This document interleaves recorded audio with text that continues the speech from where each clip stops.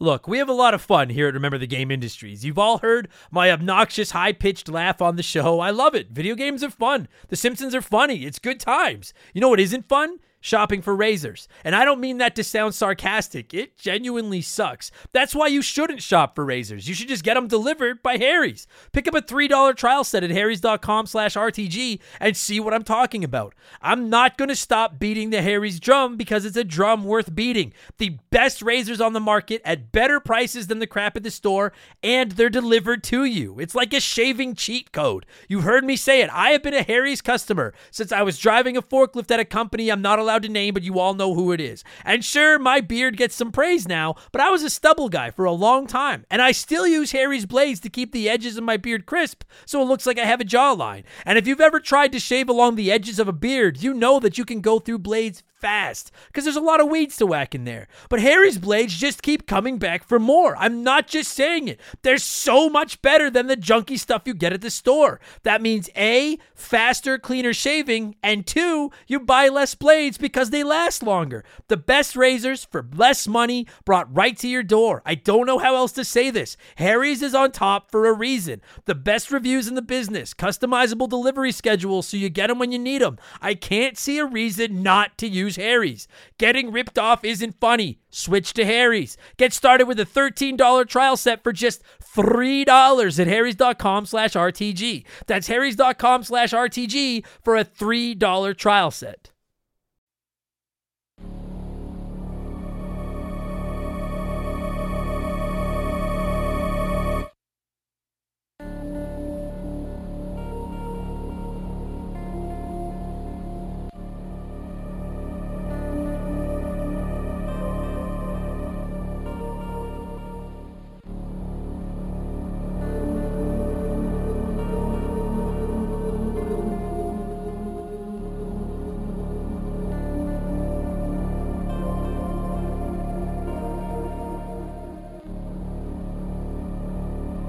What's up, everybody? Welcome back to Remember the Game. It is my retro gaming podcast where every week a buddy of mine and I sit down and we geek out about the games we played back in the day. My name is Adam Blank. Thank you so much for listening to the show. And this week it is episode 138, and I figured we'd kind of right two wrongs with one stone. I think that's the saying. We're going to show some love to two things this week that have not received nearly enough of it in the past here at Remember the Game Industries. And those things are the Game Boy Advance and the Metroid franchise, because we are talking Metroid fucking Fusion for the GBA, baby. As I've admitted on this show many times in the past, my knowledge and experience with the Game Boy Advance is quite minimal.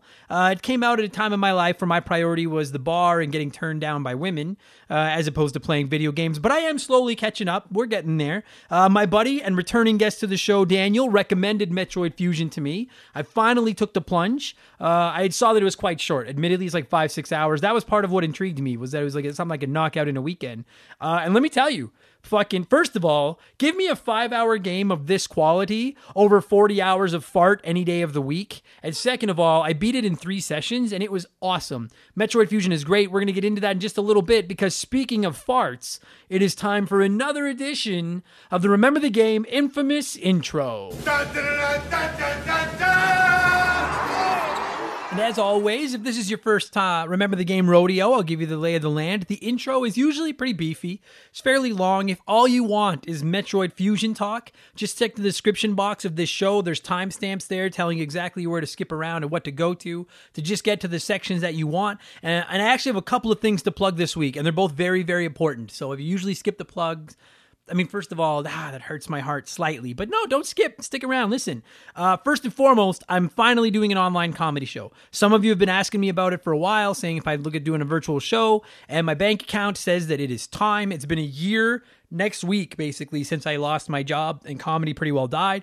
So I'll be doing an online show, one night, one show, Saturday, March 20th. It'll be at 7 p.m. Mountain Standard Time, which is 6 p.m. on the Pacific Standard Time. It is 9 p.m. Eastern Standard Time, and I think it's Wednesday at 2:45 in the afternoon in Great Britain and Australia, I think. Sorry, I'm not sure about the other side of the pond. But Saturday, March 20th, 7 p.m. Mountain, former Remember the Game Hall of Famer Mark McHugh is going to be opening the show, and then I will be closing it out and doing 45 to 50 minutes or so of my jokes that I can remember. Tickets are $20 Canadian, which is, I think, 8 cents American, and you only need one per house. That's the smoking thing. You buy one ticket, and then the night of the show, the people I'm working with that are producing the show will send you a link to watch. You can click it. The show is right there. And if you've got a webcam and a mic, I'll be able to see you and maybe hear you. Although if you're being loud, they will mute your ass. So it's actually, like, I fought it forever doing a virtual show, but these guys run an awesome ship. I think it's going to be a lot of fun.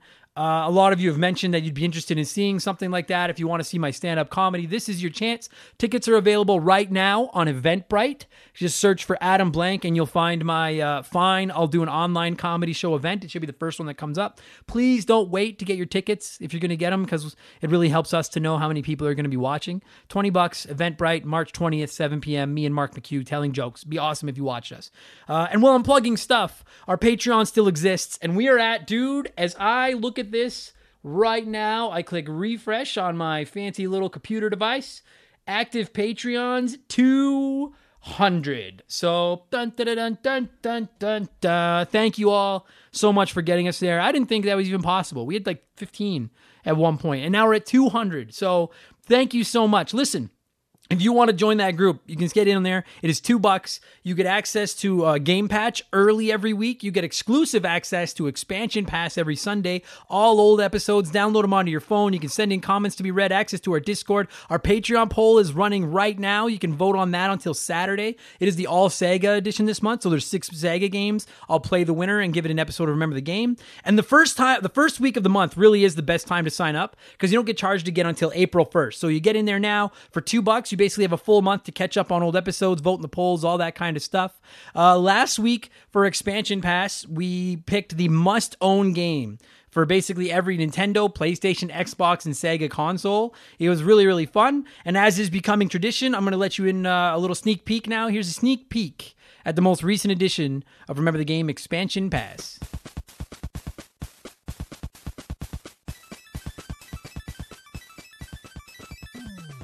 So now after Game Boy is the legendary almighty SNES, and this is going to get ugly. This one, I'm going to fire off every answer you guys wrote in with. I'll work my way through them. And if there's one console where I'm not going to yell at anybody for picking multiple games, this is the one, because I understand. Andre said Final Fantasy II. Michael Mathis and Jeffrey Mathis said Final Fantasy III. Luis Oliva and Michael Mathis again said Chrono Trigger. Scott Brooks, Kelly, Ninja Lunchbox 79 all said The Legend of Zelda Link to the Past. Kelly also said Super Metroid. Raging Demon said Killer Instinct. SJ Flash, Stitch, and Matt McLean also said Super Mario World. Doug Dorn wrote in and said, I would argue that Mario Kart is an essential title for any Nintendo console or handheld that received a version. And personally, I would consider Super Mario RPG, Earthbound, Yoshi's Island, Mario All-Stars, the Donkey Kong Country games. How do you pick one? Which one of those is must own?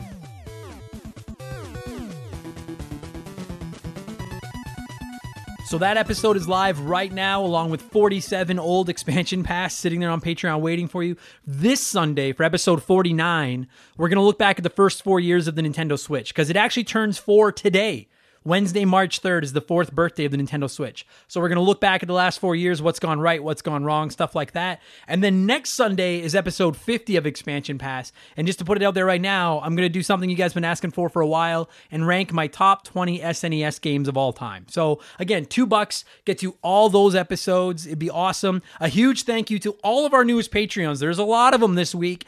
Joshua Davis, Faro Vitali, Stefan Fukasawa, Steve O'Connor, Thor the Hammered, Tristan McKinnon, Jafar McJr., Mega Man 2 OG, Chris Goodfellow, Ari Picker, Dane Upton, and Rogue Agent. I'm sure I fucked at least 2 of those names up, but thank you all so much. Welcome to Remember the Game Industries. And I had been plugging that when we hit 200 Patreons. I was going to send everyone a Remember the Game lanyard. The problem is that we hit 200, and then the month rolled over. Some credit cards got declined, whatever. Some people got canceled. Then we get back over 200, and so I don't know who should be in or out. So here's what I'm going to do. If you sign up for our Patreon by March 21st, you will get mailed a Remember the Game lanyard. Okay, my hope is that you'll sign up, see that the quality and stuff is there, and continue to stay on as a Patreon. And if you don't, you paid $2, got to listen to all the extra podcasts, and got to remember to game lanyard and a thank you note from me. I will send one to everybody that signs up at patreon.com/remember the game by March 21st. So if you've been on the fence, if you've been thinking about it, it is literally the best possible time ever to sign up. The Patreon poll is running. You get a month of podcasts, and I will send you a Remember the Game lanyard later on after March 21st. Okay? There you go. There's the full plugs. I stream on Twitch. You guys all know that. I'm not going to waste any more time on plugs. Let's get into the game show. Let's get into the podcast, if it will. And we start with blowing in some cartridges. It is our opening segment here every week. I read a few comments and questions from our Patreons, usually gaming related, but not always. And we call this segment Blowing in the Cartridge. Let's blow. And I got to come up with like something to play there. Oh, dude, I could use the Simpsons thing of, right, it blows, all right, it blows big time. I'm going to edit that in, right? I'm putting that in my notes. You guys are getting to hear that for the first time ever. I'm going to edit that in right now. It blows. He blows, all right. He blows big time. That's it, honey. Get into the spirit. Okay, I knew. Oh, dude, I've been looking for a soundbite for the intro to Blowing in the Cartridge forever, and we finally got one. Ha. Okay, let's start this thing off. Troy, with the last name that starts with a K that I cannot pronounce, was the first person that's going to blow this week. And Troy said, I just started playing Ori and the Blind Forest this week after it went on sale. My God, this game conjures such an emotional response with its non-dialogue story and musical score. I can see why it was praised so wildly from everyone I know who has played it. Thank you for being the decisive voice that finally got me to pull the trigger on buying it. Well, that and the $16 price tag. Side note, if you are getting merchandise this year, are you planning on designing and making some Remember the Game seal of approval stickers? First of all, Troy, the seal of approval sticker is a great fucking idea. You're hired. You're hired. We actually have wheels in motion on merch right now. I'm actually I should have some samples ordered this week. It's probably going to take a couple weeks for me to get the samples. I'm not going to put anything up for sale until I see if it sucks. I don't want it to be garbage. But stickers are on the horizon. I don't know if we're going to do a seal right away. We're starting with a couple designs and we're going to roll it out.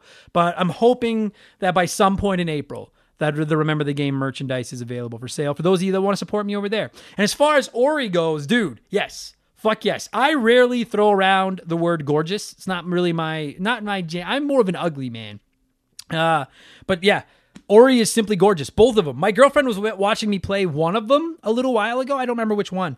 And she said the same thing. She was like, this is just such a nice game to look at. And once you get past how it looks, like you said, the music, the story, the characters, it's just such a beautiful video game. And it's super fun to play. If you like Metroidvanias, I'm going to keep suggesting these games. Ori and the Blind Forest and the sequel, Ori and the Will of the Wisps. They're on Xbox Game Pass. They're on the Nintendo Switch as well. They absolutely get the Remember the Game seal of approval. Dude, those games and they're both on sale all the time. They're fucking so good if you like Metroidvania games. Highly recommended. Great call, Troy.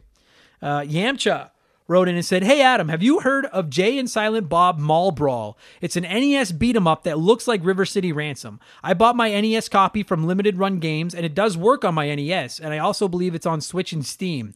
If you're a huge Jay and Silent Bob or Clerks fan like I am, it's a must-have, must-play kind of game. Pretty challenging, yet fun for the NES. Definitely check it out. So worth the playthrough. Snoochie Boochie. So I love that. I have heard of it. Yamcha, it's funny you say this. My buddy Andre, a regular here on the show, he's the Final Fantasy VIII guest last week. He actually was texting me about it just a few days ago, saying that he bought it, and he said it's pretty tough, but like you said, he's really digging it as well. Now, as you guys probably know, I'm not the world's biggest movie fan. I don't watch a lot of movies. The only Jay and Silent Bob movie I've seen is actually Jay and Silent Bob Strike Back. I've not seen Clerks. That said, I do like Kevin Smith. And for some reason, some people don't. And I don't understand why. I don't know enough about movies and what he's done and shit to know why some people don't like him. I've always thought he seemed like a really cool guy. And maybe I'll tell this story someday. He is actually a huge inspiration for me and what got me started in stand-up comedy. Not because he's funny, but just the way he talks and the way he really hammers home the message of try something you want to try. And I'll get into that. Maybe someday we'll do an expansion pass where all I do is talk comedy and kind of what got me into it and all that kind of stuff. But yeah, Kevin Smith is a big inspiration for me. So I probably won't check out the game because I don't know the games or the movies. But yeah, if you guys are Jay and Silent Bob fans, that movie's out right, or that game is out right now, and it seems to be being quite well received. Luis wrote in and said so with Resident Evil Village coming out soon, do you ever plan on ranking the Resident Evil games? You know what, Luis? That is actually something I would really like to do down the road. As you may or may not know, I'm a complete and utter total pussy when it comes to scary games. I am not good at them. I'm not good with them, but I loved Resident Evil 4 and I loved Resident Evil 5. Haters can hate. And since this podcast started, I went back and played Resident Evil 1, 2, and 3 in their original forms. I have the Resident Evil remake on my Xbox that I have to get to. Slick Rick sent me a copy of Resident Evil 2 remake that I'm going to get to once I'm done God of War. I really want to play Resident Evil 7 now to get ready for Resident Evil Village because I think it looks dope. I don't think I could do a full ranking of every game in the series because I don't even know what half of them are with the Code Veronicas and Jugheads and all that stuff. But right now, if I wanted to, I could rank Resident Evil 1 through 6 in their original forms. And I say I'm going to play 7, probably going to check out Village. So it's definitely something I want to look at doing a ranking episode of down the road. The ranking games in a series episodes of Expansion Pass are very difficult. I've done Mega Man, I've ranked the core Mario platformers, and I've ranked the Mario Kart games. And there's just not many series in existence that have enough games for me to do a ranking episode where I've also played every game in the series. Do you know what I mean? Like, I don't want to rank 4 games. I want to get up to that 7, 8, 9, 10 games. And there's not many where I've played every game in the series and could do a ranking episode of it. But I am inching toward being able to do that with Final Fantasy as I keep crossing those off my list. And I'm getting closer and closer to being able to rank Resident Evil. So that is definitely something that I'd be interested in doing down the road. And Village does look sick. I agree with you.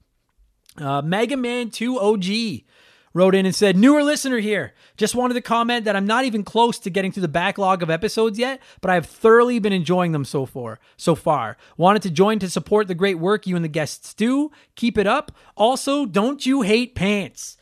Fucking dude, a handle like Mega Man 2 OG and you come out of the gate with a Simpsons drop like that is enough to get you on the Hall of Fame ballot someday. Killing it. Mega Man, that you might have even been peaked. That might be the peak of Mega Man 2 OG around here. And of course I hate pants. I hope he tells us to burn them. These things are just, yeah. Simpsons, if you get it, you get it. And speaking of Simpsons quotes, Chris Goodfellow wrote in and said, and another thing, how come I can't get no tang round here? I should just make the opening segment of the show, forget blowing in the cartridge. It could just be random Simpsons quotes. You guys just write in random Simpsons quotes, forget video game talk. I'll just read them off. The show is so close to going off the rails already. Let's just jump the shark. I love it. Good stuff, Chris. And Mega Man, welcome. And fucking rights, Simpsons drops. And finally, one last thing before we get into Play One, Remake One, Erase One. It is letter time. It's letter time. And this week, our letter comes from Joshua Davis, who said, Adam, have you ever been to a live WWE event? I've always wanted to go to a WrestleMania to see The Undertaker, who's my favorite, but I won't get the chance since he retired. Also, who's your favorite wrestler? So I won't spend too much time on this because I know some of you aren't wrestling fans, but wrestling's a huge thing for me. One of the few things I like about as much as I like video games. I've been to a couple SmackDown tapings here in Edmonton. I've been to a few house shows. But that's it. I don't think if Edmonton's hosted a Raw, it might have been a very, very long time ago, but I've never gone. And then actually Edmonton hosted a pay-per-view one year, Backlash, which is the pay-per-view after WrestleMania. I want to say it was in 2004.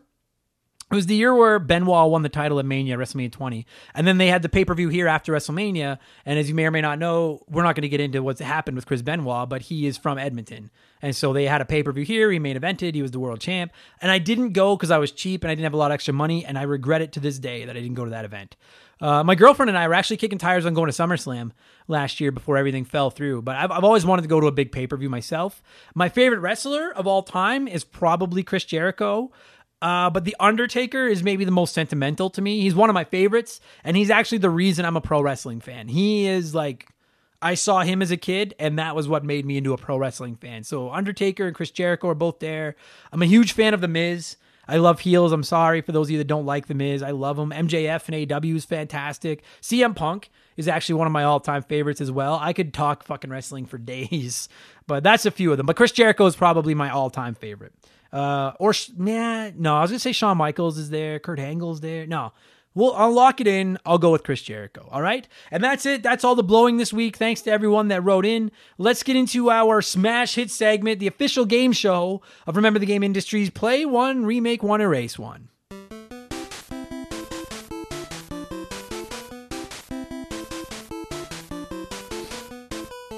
And a huge thank you, as always, to Classic Concentration from the NES for unknowingly providing us with the theme music for the show.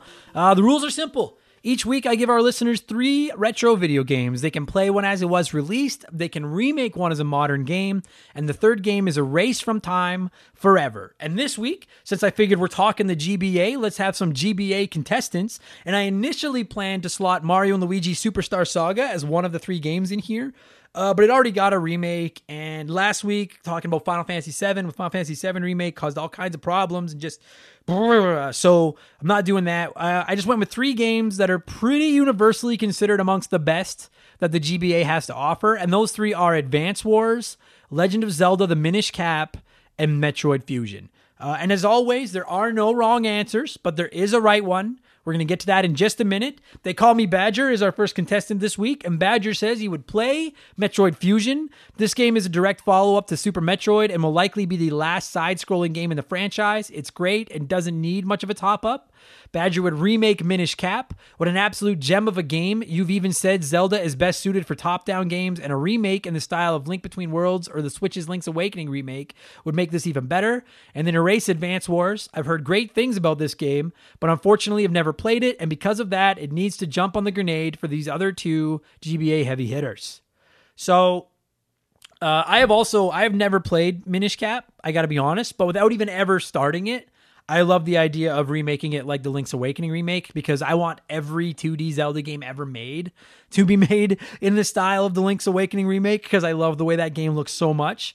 I am a little concerned here, though, because you erased Advance Wars, and I've also never played Advance Wars, and I'm worried that it's just going to get massacred here, being up against Zelda and Metroid. I have not read the other answers, though. We'll see. Let's see how this goes here. What we got? Scott Brooks. Scott says he would play Minish Cap. It is a solid Zelda entry that is consistently overlooked. Remake Metroid Fusion. Well, it's a fun game as it is. It's about high time Nintendo started showing Samus some love, damn it. And sadly, erase Advance Wars. Just like in real war, there are casualties, so it's curtains for you, you adorable turn-based strategy gem. So Scott and Badger flipped the order of play and remake, but both stood firm on erasing poor Advance Wars. So that's 2 straight erasing of Advance Wars. And Scott, for the record, you're talking about them showing Samus some love. I think Nintendo's forgotten Samus exists, hence the lack of love. I think Nintendo lost her number and just stopped calling her. So DNA Gaming wrote in and said, play Metroid Fusion since it's the second best Metroid game and a perfect follow-up to Super Metroid. Just leave this damn game alone unless you want to release it on the Switch Online. That'd be okay. I would say play Minish Cap, as I feel it's overlooked and doesn't need anything, but the fucking rules say I can't, so remake it. Could also bring some much-needed attention to this title. And then erase Advance Wars. It's not that the game is bad, it's the opposite, really. Just the worst of the 3. Also, personally, I prefer my strategy games have RPG elements to them, which this lacks. So, first of all, DNA, thank you for respecting the rules of the game instead of saying play, erase. And second of all, that is now 3 straight contestants erasing Advance Wars. And you know what? All 3 of you were like, it's not a bad game, doesn't seem like a bad game, it's just up against Zelda and Metroid and it fucks it. I really thought, I know that people love this game, I figured it would hold its own up against Zelda and Metroid. I wasn't sure what else to plug in there, and I thought oh no. And I agree with you, DNA. For the love of God, Nintendo, give us GBA games on the Switch. Please give us GBA games on the Switch. Oh, what do we got? Keegs says, play Metroid Fusion. That game is great how it is, and I actually kind of like how linear it is. Remake Zelda. Just like with every other 2D Zelda, just give me that Link's Awakening remake treatment and I'm happy. Erase Advance Wars. This game is awesome, but the second one of the DS one just did it better. Plus, there's also Wargroove for the fantasy version. So that is now 4 straight erasings of Advance Wars. And another, this game is good, it just isn't Zelda or Metroid. Oh my God. It is so hard when I'm setting up play one, remake one, erase one to find 3 games that are all on the same level where one doesn't get cannibalized by the other 2. Also, for the record, Keegs mentioned Wargroove. That came up on Twitch a couple weeks ago too. I want to say Flash. One of our regulars came by and mentioned Wargroove there. Dude, if you have not played Wargroove, I played it on the Switch. It's on Game Pass, I think, now as well. And that's, everyone says it's kind of like a spiritual successor to Advance Wars. And that's kind of what's got me so hot and horny for Advance Wars, because I fucking love Wargroove. So if you're into those tactical games, I highly recommend checking out Wargroove. It is awesome. Very playable on Switch. That's where I played it. So let's see if anyone doesn't erase Advance Wars. Chris Goodfellow says, play Metroid as I'm hoping GBA games come to online service. Remake Zelda since most commentators think it's crap and a facelift might help. Advance Wars, never played it. Gotta erase it. So that is 5 erasings of Advance Wars. Makeshift money. Make Mallow shift money. This one, you're right. Play Metroid Fusion. Your playthrough makes it look like it hasn't aged a day. Remake Advance Wars. It is way the hell overdue for a new entry. Tactical strategy games are awesome, and I would love to sink time into it anywhere on Switch. And then erase Minish Cap. Oh. And he says, because guess what? You can get the exact same get a weapon, beat a dungeon, talk to no one, hear a fairy natter on experience on the countless other Zelda games. Whew. Makeshift. That's a spicy meatball. Send $5 to memberthegame@gmail.com for Makeshift Money's email, phone number, home address, and place of employment, Zelda fans. No, I'm kidding. It's more than $5. But seriously though, like, the thing is I don't necessarily disagree. I'm not saying I'm going to erase Minish Cap, but of Metroid, Advance Wars, and Zelda, if there's one of those series where you could afford to lose a game and still be okay, it's probably Zelda. So I understand the point there. Sam Wright says play Advance Wars because I've never played the series. That's a nice change of pace. Play it because you've never played it. I appreciate that. Remake Metroid Fusion on the Switch. This game will be awesome and should be the precursor. Oh God, coffee. Just a second. Only at Remember the Game where you get this kind of quality content where I can't say 3-syllable words. Remake Metroid Fusion on the Switch. This game will be awesome and should be the precursor to a brand spanking new Metroid game. And then Sam would erase Minish Cap. This game is garbage. Throw it in the ET landfill, never to return again. Fuck Kinstones. Whew. And I don't know what a Kinstone is, but I also don't have Sam's personal information to sell you. But that's a hot take. I gotta be honest. Like, there's a couple of people now, like Sam said it.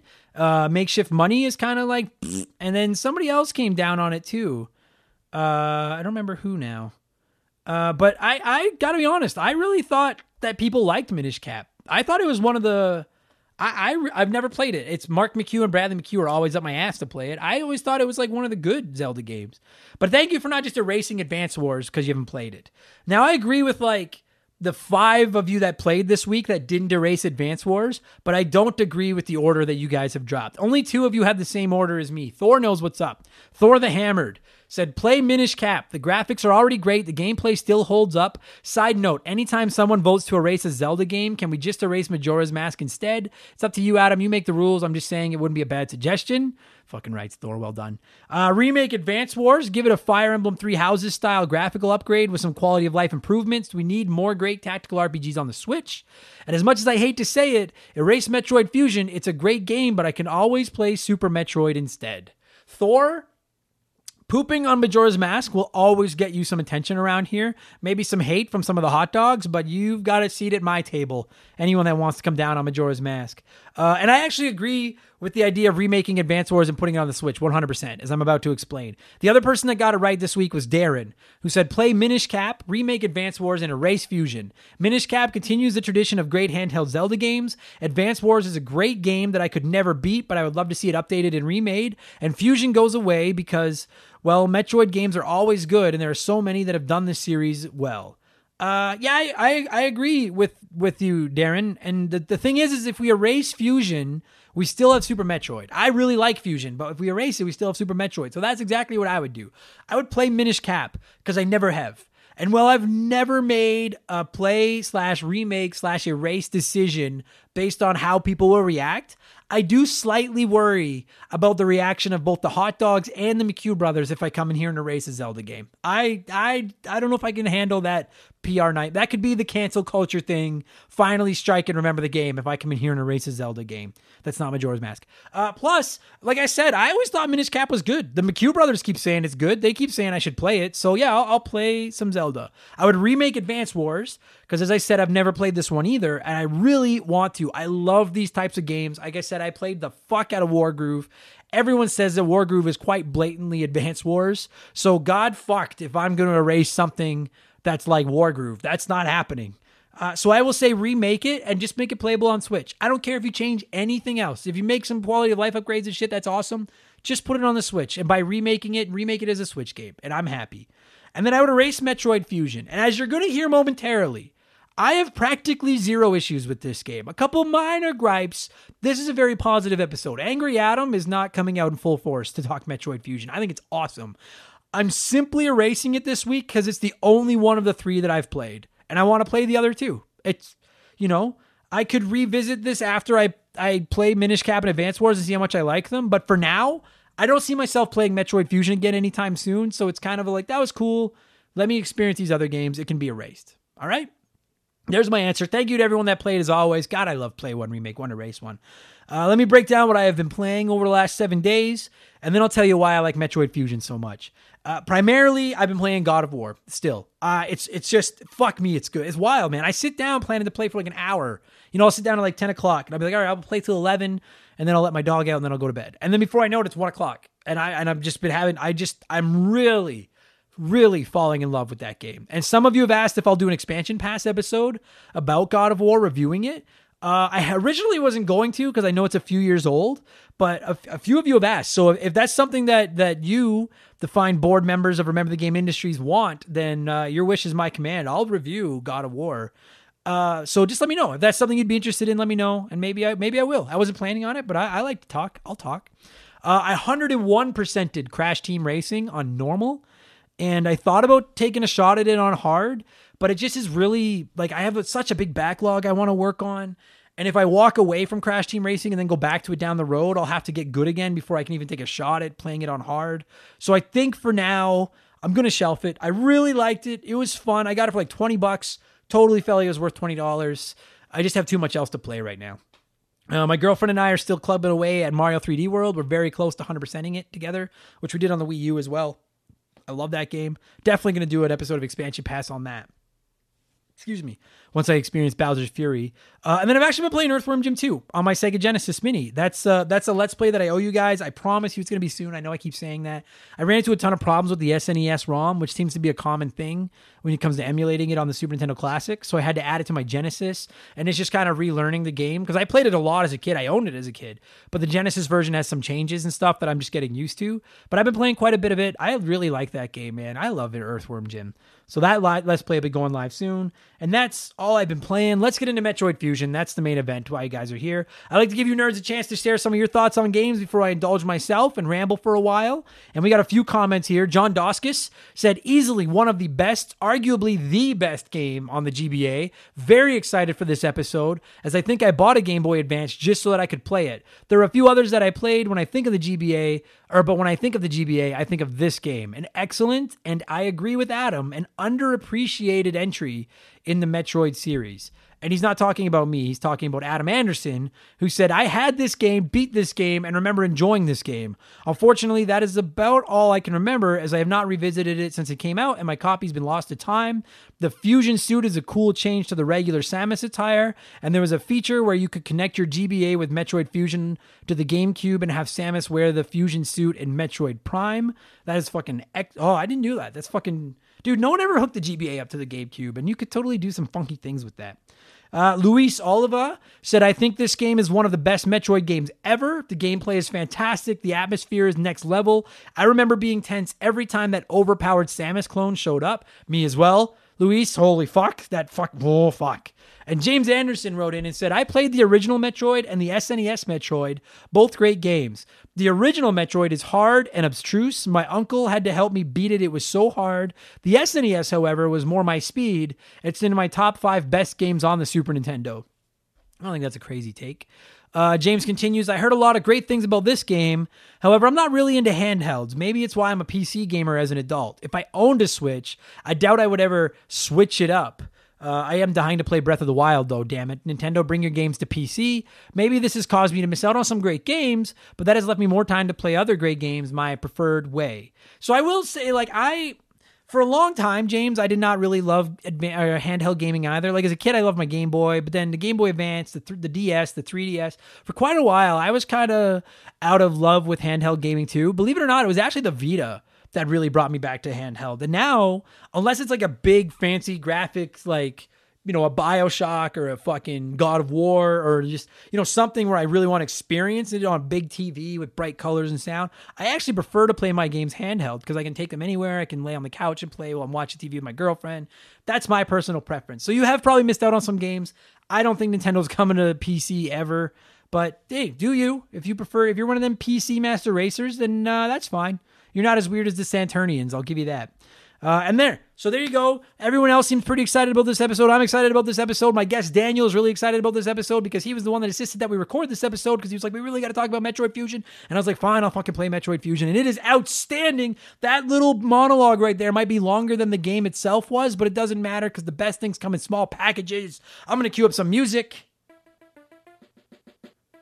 And we are going to talk about Metroid Fusion for the Game Boy Advance, which originally released in North America on November 18th, 2002. Let's go.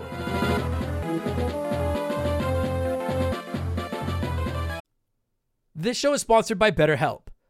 Podcasting's a weird job because I talk to you nerds all the time. Every day, I tell you all about my life, the good and the bad.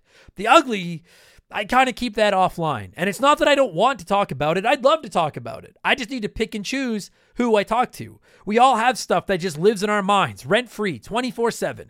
Talking about them can really help because the longer you keep something bottled up, the more likely it is to blow. You've heard me say it before, and you're going to keep hearing me say it. Therapy is the way. Therapists can be that ear to bend when you really need to get something off your chest and don't know who to talk to. And BetterHelp is a great way to go about it. I don't BS you guys. I don't say I've used something if I've never used it. I've personally talked to a BetterHelp therapist about the stuff going on in my personal life, and I genuinely found it helpful. To have someone to talk to that doesn't have any skin in the game, that can just listen and try to help me come up with a roadmap to get through the tough times, it's just invaluable. It has seriously really helped me. I've talked to my therapist through video, and you can do it that way, or you can do it over the phone, or even just over chat. And they give you as many schedule options as possible so you can work a session in around your life. It's licensed therapy, as convenient as it gets. Get it off your chest with BetterHelp. Visit betterhelp.com/rememberthegame today to get 10% off your first month. That's BetterHelp, HELP.com/rememberthegame.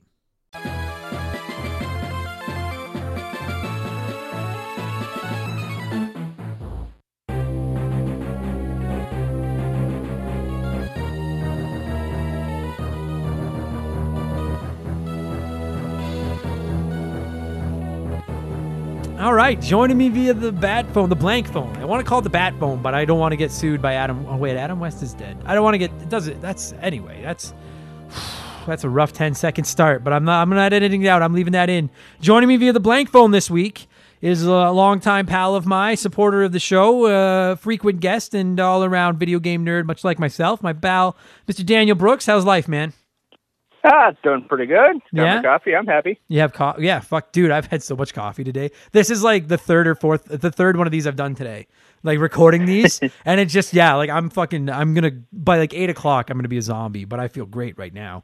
And we're talking Metroid Fusion. Now, a couple of quick little notes here before we get into Metroid Fusion. Number A, Daniel I would consider you you're a pretty big Metroid guy, yeah? You're a bit of a fan. Yeah, I love the Metroid games, yeah. So Daniel's kind of because admittedly my knowledge of the Metroid franchise is minimal at best, but we got Daniel, he'll cover for all my shortcomings. And number two, I played this just for the first time about 3 weeks ago after it somehow got onto my SNES Classic. I don't know how that happened. I certainly didn't do it. I certainly didn't do anything illegal or anything. But it did end up on my SNES Classic, and I played it. And I'm going to be honest with you, man. This game looks gorgeous on a little screen. Like when I was looking at it on my laptop and it was in like a tiny little window and stuff, this, like I can imagine how this looked on a Game Boy Advance. It looks fucking mint. On a giant television or a 4K computer monitor, little hideous, but that's not its fault. That's because I took a Game Boy game that was meant to be played on like a 3x3 screen and tried to blow it up. But I played this for the first time a couple weeks ago after you kind of got up my ass telling me I should play it. And credit given where it's due, Daniel, you were right. This game is pretty fucking spectacular, my man. Yeah, I think so. And the graphics thing, it's that right sweet spot when the Game Boy Advance learned what it could do. Right. Compared to like the old Super Nintendo games and kind of moving into the higher quality from that. So it's like that perfect sweet spot of picking up new graphics. Yeah, I don't want to call the Game Boy Advance underrated because I think everybody likes the Game Boy Advance. Like everybody owned either the original or the SP, or there's like the Game Boy Advance is a runaway success. There's no underration. That I don't think that's the right word, but there's no underrating the Game Boy Advance. Having said that, I got to be honest with you, Daniel. Sometimes I sleep on the GBA and I forget just how impressive it was because I am such a diehard geek for that 2D 16-bit sprite style graphics. The tail end of the Super Nintendo Genesis era, like to me, are some of the best looking video games ever made. And the Game Boy Advance was, in a way, just a way for them to keep making those games. Like they just kept puking out those gorgeous sprite-based 2D games. And this is a perfect example because this looks better than Super Metroid did. Yeah, I'd agree with that. And that's Super Metroid is one of my favorite games. Right, like that's saying something because Super Metroid is a bona fide Hall of Famer. Like that's a gem, and it's a pretty good looking game. And obviously, like, listen, I don't know when Super Metroid came out. I would guess 93, 94, somewhere in there. This game came out in 2002. So, like, I'm not stupid. I know that this game was made after Super Metroid, but it also is clearly very inspired by Super Metroid because it looks almost like the size of Samus and her design and everything. This is Super Metroid. Am I not? Like, it looks a lot like Super Metroid. A lot like Super Metroid. Yeah.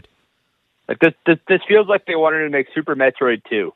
Yeah, exactly. That is exactly it. Like when I was playing it, it felt like a sequel to Super Metroid, and I'm not even fully aware of the whole chronological order of the Metroid games, but this game does take place after Super Metroid in the timeline, if I'm not mistaken.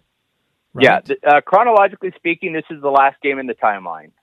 Oh, really? You've got the original or Zero Mission, the remake. Mm-hmm. Also a great game. That's the NES. That's the NES one, right? Yeah. Okay. And then you've got the Prime series. I was going to say trilogy, but now there's a fourth one supposedly coming. Yeah.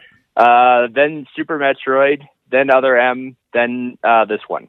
Oh, I didn't know that. Oh, okay. So as of right now, like the end of this game was the last we've seen of Samus, other than showing up at Smash Brothers and pounding on Kirby and stuff. Yeah. Oh, okay. I didn't know that. So this game, dude, wow. Okay. This is a funky game. I remember you telling me it was short, and it is, which I like. We'll get into that. I gotta be honest. Like the only Metroid games I've played through to completion are Super Metroid and this one, and I love Super Metroid. I don't particularly care that much about the story in Super Metroid. I just think it's fun to play. This game, especially considering it was on a fucking Game Boy cart, actually, like the story really intrigued me. I was really fascinated by what's happening in this game. It really hooked me. Yeah, this was the first one that had a story imposed on you. Like the Prime games, if you scanned all the computers and stuff, you get the background story. Right. But it's not forced on you. This is the first one where the story is presented, and it's got the cutscenes and her talking to herself and learning about her past a little bit, and dealing with that condescending computer. Yeah, that fucking computer. But I liked, so like, if you've never played, I love this story. So like basically, and interrupt me if I say something stupid or wrong. Just fucking interrupt and be like, Adam, you're stupid and wrong, okay? But my understanding is that, Samus is in her ship and she's flying through space, and then like this, does the virus attack her, or does something else attack her and she lands on the planet with the virus? So she was hired by the Federation to go back to SR 388, which was the planet with the Metroids. Okay. Because the planet wasn't explored because of the Metroids, but now that they're all dead, spoiler alert, and then, she gets infected with the X parasite there. Okay. And taken back to the space station. All right. Right. Oh, right. So she got the X virus on the planet with the Metroids and then went back to the space station and brought the virus with her.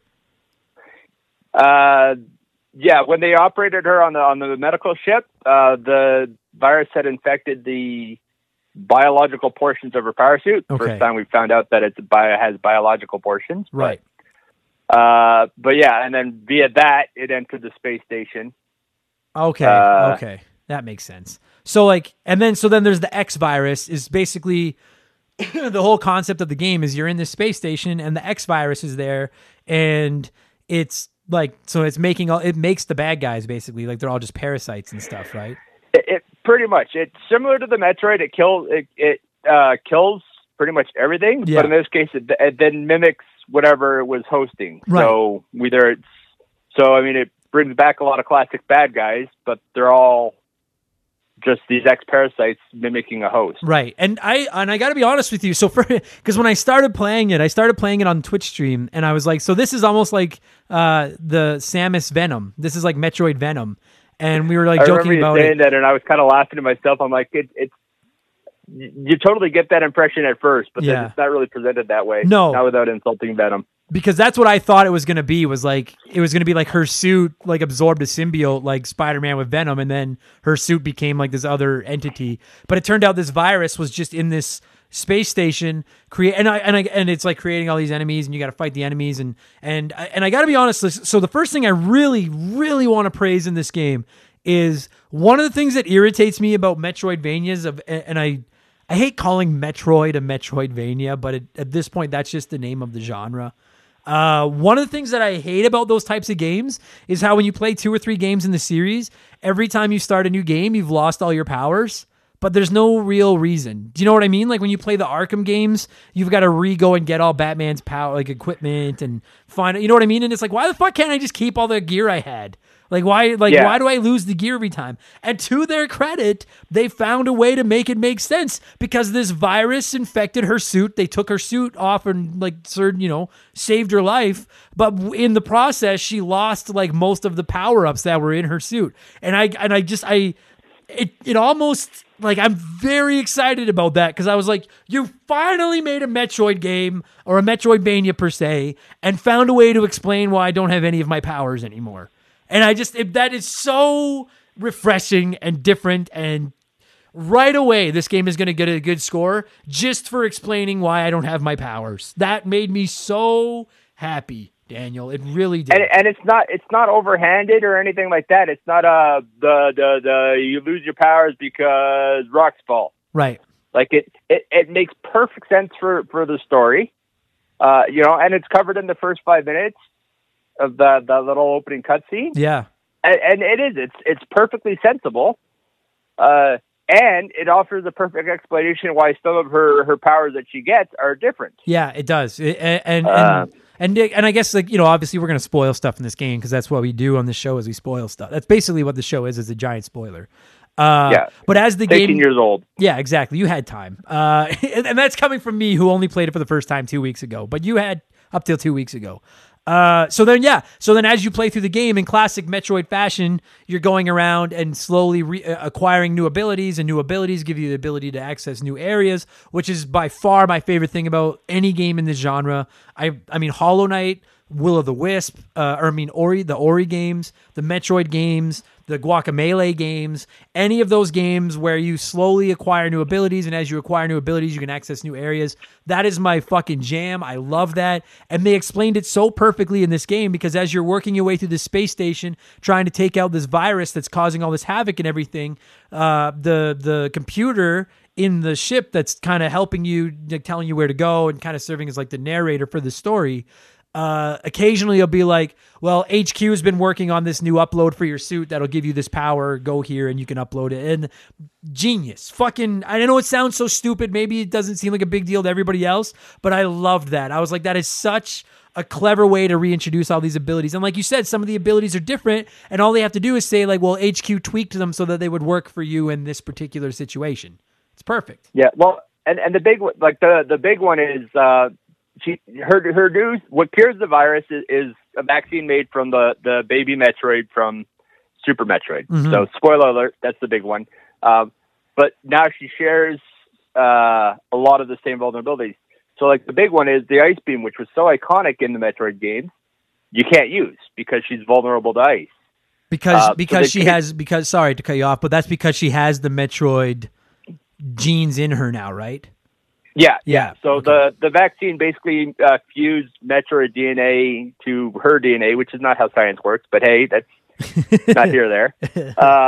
But yeah, so now she's got all, and ice was always the Metroid's weakness. Right. But so they still give you the ice, but they use the missiles instead. Right. So you get the ice missiles, which is, the missiles are always in Metroid games were always, here's a missile, here's a bigger missile. So it's nice to have that sort of, here's something different, especially once you get the diffusion thing and it does the little ice spread. Yeah. Yeah.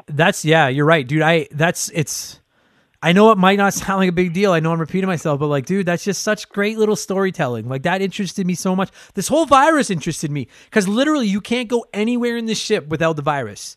And what happens, and we'll get into like how you can access different areas of the ship in a minute, but like literally every enemy you fight, when you kill them, like in previous Metroid games, when you kill a bad guy, a lot of them would either drop a little bit of energy or they would drop like rockets or, like ammo, fucking whatever. Which I've always understood the reason all these guys drop these consistent, constant power-ups is because the Metroid games are traditionally just so fucking hard that they have to keep giving you health or you'd have no chance in hell of beating them. Because they are difficult video games. But in this one, as you kill guys, the virus is released, and you can absorb the virus, and so you can absorb the virus, and it'll heal you, or you can absorb like yellow virus is what most of the bad guys drop. Then that gives you back your health. Green virus, when you pick that up, that gives you back more rockets. That is, just the fact that they changed it up a little bit, and not only is it nice to see them flip the script a little bit and just come up with a different thing for you to pick up all the time. The fact that you're constantly picking up these little blobs of this virus serve as a reminder to you that this virus is the whole reason you're playing the game. And I think I really think that's a clever mechanic. I can't overstate how clever I think that is. And again, and it feeds back to the story, the Metroids were the natural predator of these X-parasites.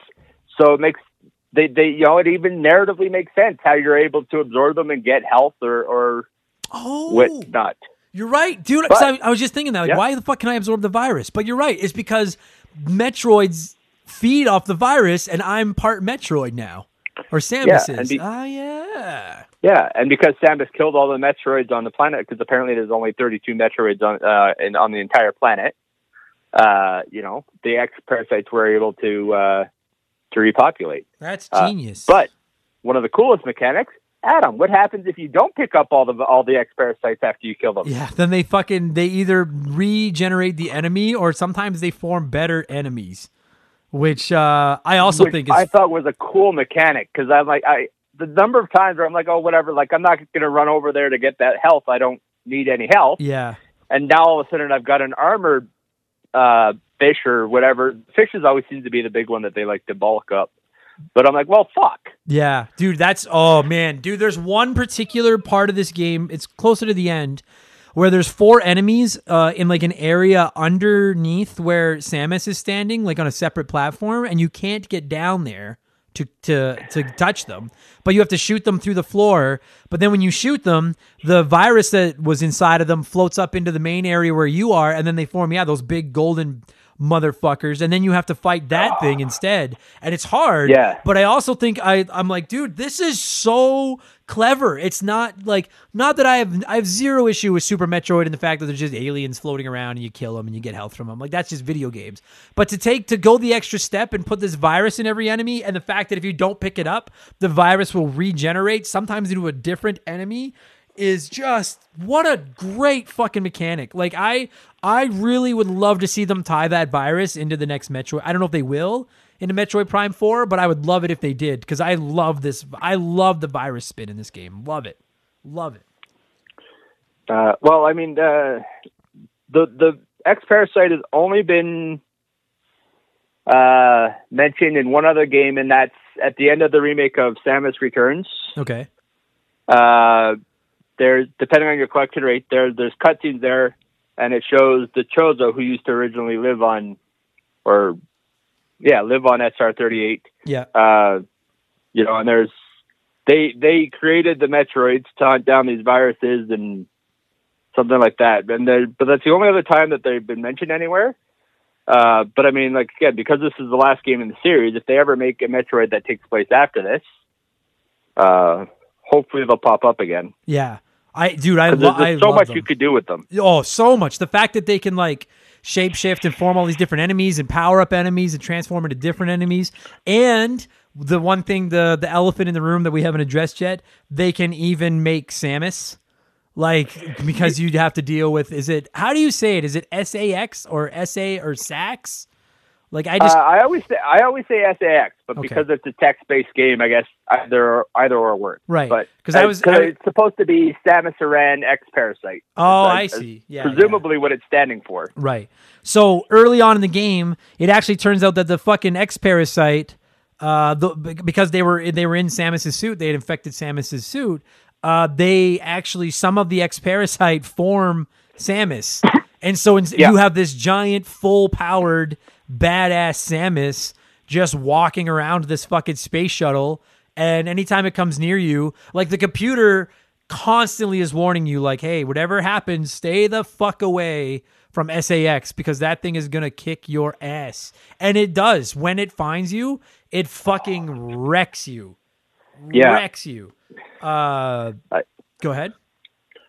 I was going to say that there's a couple of them where, like, it shows up, and not the first time, like, there's no way, but the second time you run into it, it's like, well, maybe I can, I can jump over the shots and you can get some good hits on it. And no, dude. Oh yeah. Oh yes, dude. There's a part where you fucking, you fall down into this area, and there's a door to the left. So you come into whatever the screen is from the top right, like in a little, I think you're in your morph ball form, like along the top. And then you fall down into this room, and right as you fall down into this room, the SAX walks through the door on the left and is looking right at you, and then it just starts hammering you. And I think at that point you have the freeze rockets, so you can freeze it, but only for a split second. And the first time it found me, I tried to fight it and got murdered. And then you realize that, like, no, use your freeze rockets to momentarily buy yourself time to run, and you have to basically jump over it, run to the left, and just move ass, because it is right behind you trying to kill you.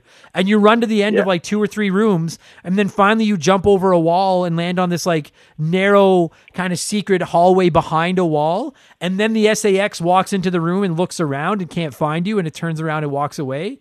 And I fucking loved that, because I was like, that's it, teaching you, like, sure, you may be getting stronger, that thing will still fuck you up, so hide at all costs. And I thought that was genius. Fucking so fun, man. Oh, it's such a fun... No, it's not an easy sequence, but it's such a fun sequence. Yeah, it killed me half a dozen times trying to get away from that fucking thing. And there's actually an earlier segment with SAX where you're like in the top part of this room, and you just go into a room where you can't even access, like, it can't get you. It's not even designed to get you. But you walk into the top part of this room, and then all of a sudden the door in the bottom opens, and the SAX just walks in, and it's like it's looking around in the room, and then it turns around and walks out. And it's just enough to show you, like, hey, this thing is out there, and it's fucking hunting you. And it actually doesn't pop, because when we were playing it on the Twitch stream, I was talking about how it reminded me of Nemesis in Resident Evil 3. Did you play Resident Evil 3? I didn't play it, but I know the parts that you're talking about, and you're not wrong. Yeah, it's just like, that it definitely has that feel. It does, totally. It's just now, and I may be incorrect in this, but if I'm not mistaken, Resident Evil 3 Nemesis's appearances are random. You can just walk into a scream and suddenly that big piece of shit is there trying to kill you. And maybe that was the case with this game, but I got the impression that SAX is only going to show up when the developers have a design to show up. Like, he's not just randomly always around. But I might be wrong about that. I don't know. Maybe you know. No, it's all scripted. Okay, so it's not just random appearances at any given time or anything. Yeah, because there's the four. I think 4 times you see. There's the one where after you go down the elevator and then the camera stays at the top and it blows up the wall and walks past. Yeah. Then there's the one you were just talking about where you're in the morph ball up in the ceiling and you see it walking by. Yeah.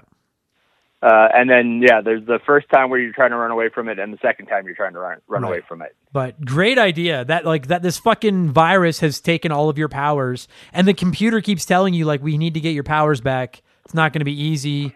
You got to go here. And okay. So that's where I wanted to transition to is you slowly unlock. This is a much tighter, much more linear Metroid experience than Super Metroid is. Yes. Like, is it like, I mean, I don't know the Metroid games that well, but I have to assume this is as linear as Metroid gets. Actually, this game. The only other one that's even worse is Other M. Okay. But yeah, and this is now. But I'll ask you then. So, do you like that? Did you like that it was linear?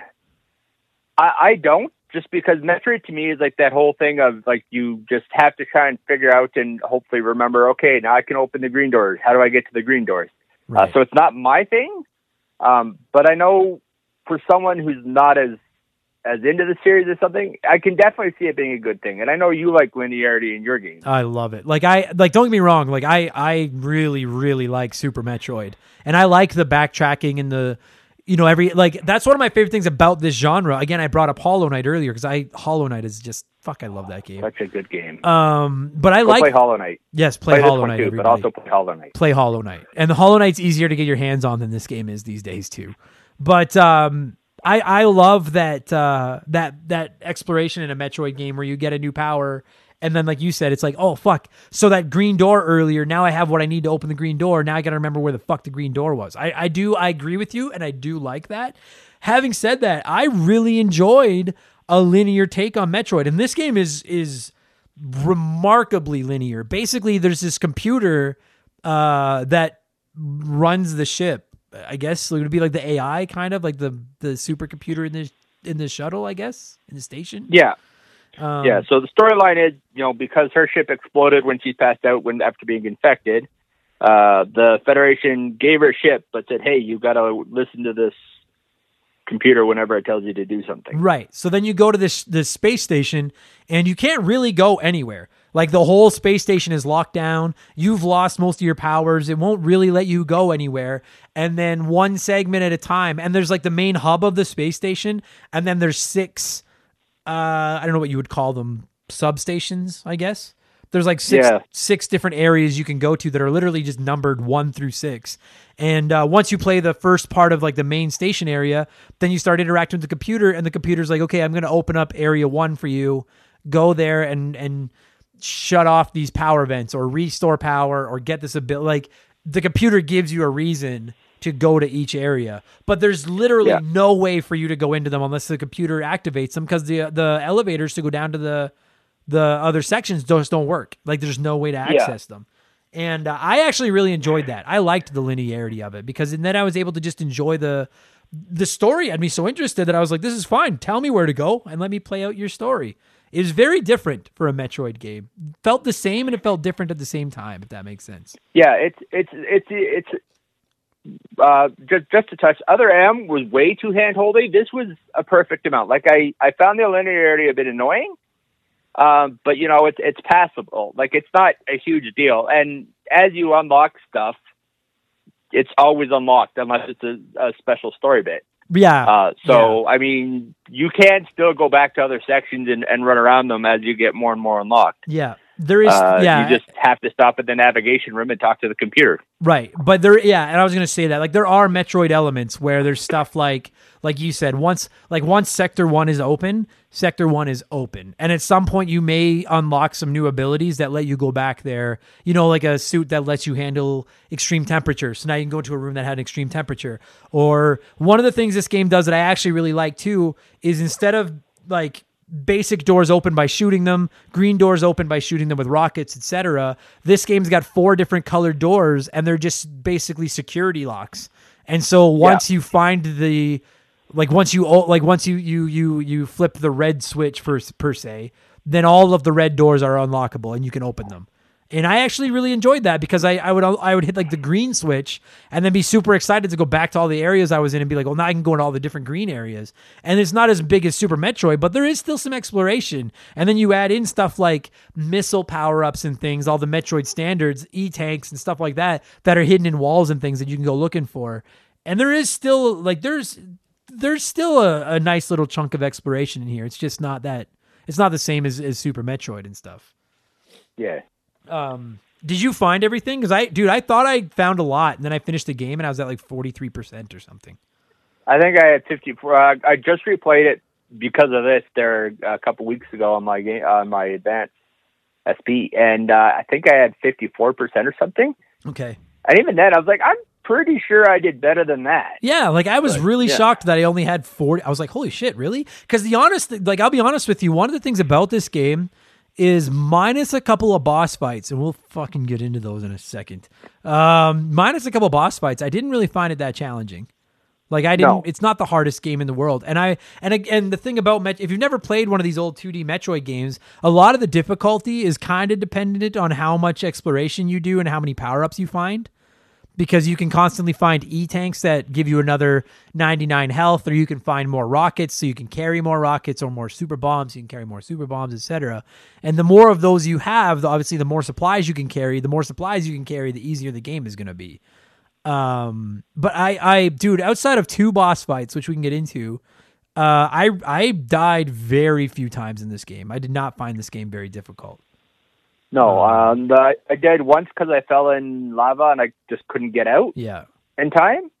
I think that's it for non-boss death. Yeah, like it's not. I mean, like Metroid games as a whole are usually quite difficult. This one, I don't know. I don't think this is it. I was gonna say I don't know if maybe there's like a limitation technically on the Game Boy Advance where they couldn't put enough enemies in the screen or something. But like, dude, I think back to the NES Metroid, and you walk into a room in that game that you're not ready for, and it in seconds it works. And maybe that's why it seems easier because of the linearity. It's almost impossible to walk into a room you're not ready for. Yeah. Maybe that's why I didn't find it that hard. You're only going to be walking into the rooms that you have access to, and chances are if you've gotten far enough in the game to have access to the room, you're powerful enough to deal with whatever's in there. Maybe that's what it is. So, because I did not find it to be a difficult game. Aside from a couple of the bosses, and Daniel, if I have a criticism of this game, and I don't want to criticize it for being too hard, because it isn't, but so there's a lot of boss fights in this game, and then every time you kill a boss, once you kill the boss, then you have to fight like what is it called? The virus that was in the boss? The X parasite. Right. So you kill the boss, and then basically this like giant floaty parasite pops up, and then you have to fight that. But you're already, in a couple instances, you're already pretty fucking banged up from fighting the boss. And those goddamn parasites get worse because some of them you have to shoot specific. Oh fuck. Yeah, there's 2 varieties. Because they're not just, it's not like a giant parasite you can pick up. It's got a shell. So you've either got to shoot the shell with missiles or charge the blast. Yeah. Or there's the even harder one where the shell you can't beat and you have to shoot it in the eye. Yeah, like near the end. Of course, if the eye is facing you, it's shooting at you. So you have like a split second where you can fire a shot, and then you've got to get the fuck out of the way. Yeah, so like it's difficult enough because it's like basically every boss has a second boss afterwards, like a second form. But in the early modes, at least like you said, you can shoot the blob just anywhere. You just have to hammer on these blobs until they die. But then, yeah, some of the later ones, you can only, like, I don't know, that eyeball that's floating around on the circle of the virus is maybe 15, 20%. of the whole circumference of this virus. And like Daniel said, the only time it's facing you where you have a clean shot at it, it's probably shooting at you. And they'd be hard enough on their own. And then you add in the fact that you've just gone through war or gone to war with another boss before it. And oh God, man, there are times where like I beat a couple of these things and I was on fumes. Like it was like if that last missile didn't hit, I was fucked. But at least they're creative and fun. And then usually when you kill a boss, because that's the other thing is in most Metroid games you like find all your powers laying around, and in this one, it was you basically got them from killing the bosses. Yeah, and it was always nice. Like there's the one boss where and when you're coming up, the computer like gets super fast. And then when you get there, it's like, gee, I wonder what power up I'm going to get. Yeah. The ability to go super fast. And that's what it is these bosses are basically using, like, they're I'm probably wording it wrong, but they're basically made up of the X virus that has taken one of your powers. So by killing it, you basically you're absorbing the virus that has your power in it. Now you have that power again. Which, again, genius way to give you your powers back instead of just fucking finding some weird looking alien thing that's holding a power in its hands. Do you know what I mean? Yeah. Like I really enjoyed that. That was so clever, I thought. That said, a couple of these bosses are pretty tough. I think you know which one I'm thinking of. There's one in particular. The other one that annoys me is that security robot where you've got to hang off the railing and shoot down, but you also have to be careful you don't get hit when it spits out the fireballs. Yes. Ugh. Yes. I just found that one more annoying than difficult, but it was so annoying. It wasn't hard. It was just annoying because you got to get that. And then there's a couple times like I was trying to jump and just shoot down at an angle and you can get it just right kind of sometimes, but not consistently. So you pretty much have to do the hang on the rail, but it jumps high enough that it can knock you off. So you can't just hang out above it. And then it spits out the flame things that you got to be careful. So what sucks about it is that like I actually think that Metroid Fusion for the most part handles really well. Like, and that's a Metroid staple to me. Like they like the combat, the controls, the jumping, the running, pretty crisp for the most part. But when she's hanging, I don't find her very easy to use. And not hanging on the ceiling. On the walls, it's not bad. Yeah, but hanging on the ceiling, it kind of sucks. And in this case, the number of times that I've shot off to the side or like down at an angle instead of straight down, which is what I'm going for, is just And in that boss fight, you basically have to hang to fight. Yeah, it just takes forever to fucking win that fight. But the one that, and anyone that's played this game probably knows what we're talking about. To me, the hardest boss in the game, harder than the final boss in the game, is that motherfucking nightmare. Is that the one you're thinking of too? Yeah, oh, Jesus Christ. So if you've never played it, because I got to be honest with you guys, like I finished this game and then I Googled it just to see what other people thought of it. And everyone talks about Nightmare. And I was thinking like, well, what the fuck? What boss was Nightmare? So then I looked it up and I was like, oh, that boss. How do you explain it? Like a giant blue, sad, evil looking robot puppet? Like, I don't know. Yeah, it's this boxy thing with like two wings that are kind of curled down at an angle, kind of making like a semicircle. Yeah. And then it's got like this little ball thing that hangs down in the middle, which is a gravity generator. Yeah. And so typically with bosses, you're like trying to peg them off with missiles because it's one button as opposed to, spending 5 seconds charging up a laser. Yeah. But after like 3 hits of this thing, it turns on its gravity generator and you can barely jump. Your missiles go nowhere. Yeah. And you have to hit it in a very specific spot that makes you completely open and vulnerable to him pounding on you. And like Daniel said, that fucking gravity generator's on. So you've lost most of your mobility. And I got to be honest with you, Dick. So then, and then you shoot this fucking stupid ball thing that's down between its arms while it's just hammering away on you. And then once you hit that enough, then its face opens up. Then you have to climb up on the wall on the side of the screen and then shoot it in the goddamn face like 4,000 times too. Like, it's flipping around, and of course, if it hits you, it hurts. Yeah. And that is the one thing. Nothing in this game, when it touches you, takes off a little bit of life. Like, when I first started playing with it, I'm like, there seems to be a lot of E-tanks. But a lot of the enemies, bosses in particular, will take off like an E-tank and a half in one hit. Yeah, and those hits are just fucking touching you, which is just that drives me. Like, I understand that. Like, I can't imagine most video games without. Like, imagine Mario Brothers where just touching an enemy didn't hurt you. Like, you need that. But it drives me crazy when the whole design of a boss is to just make it really big, really hard to get away from, and then just make it try to touch you. I like that cheap sack of shit. At least this one is actively trying to ram you or as well as shoot at you. Like, it's not, Yeah. But so to finally, I gotta be honest. Like, I probably died 5 or 6 times on this fucking boss. And then I after, because that fucking gravity generator that fucks up your jumps, and it not only fucks up your jumps, but it fucks up your rockets. Like, it pulls your rockets down too, if I'm not mistaken, like your shots. Yeah. So, like, to finally beat it, I just went kamikaze, and I just was like, it was just like, imagine 2 boxers when they're both just fucking swinging at each other and no one's playing any defense. That was me in Nightmare, and I just did it 3 or 4 times until I finally hit it more times than it hit me. And I guess you could probably make it easier if you just went back and explored and found some extra energy tanks and stuff so you could take more of a beating. But, like, that was the only time in this entire... Well, there was one other instance, which I'll get into in a minute. But as far as combat goes, this was the only time in the game where I really started to get frustrated. Because that boss would have been fine without fucking around with the gravity and making it enable for you to jump and everything. It still would have been hard, but at least it would have been fair. Like, I gotta be like, I hate to use this word because I feel like it's kind of a cop out, but I feel like this is cheap. I think it's a cheap boss.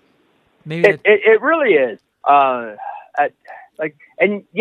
destroy that gravity generator fairly off, which is when you have to start shooting it in the face, which is a creepy. Like, Metroid games have a staple where, like, they get more and more red as you get more and more beating them. Yeah. This one, the face melts.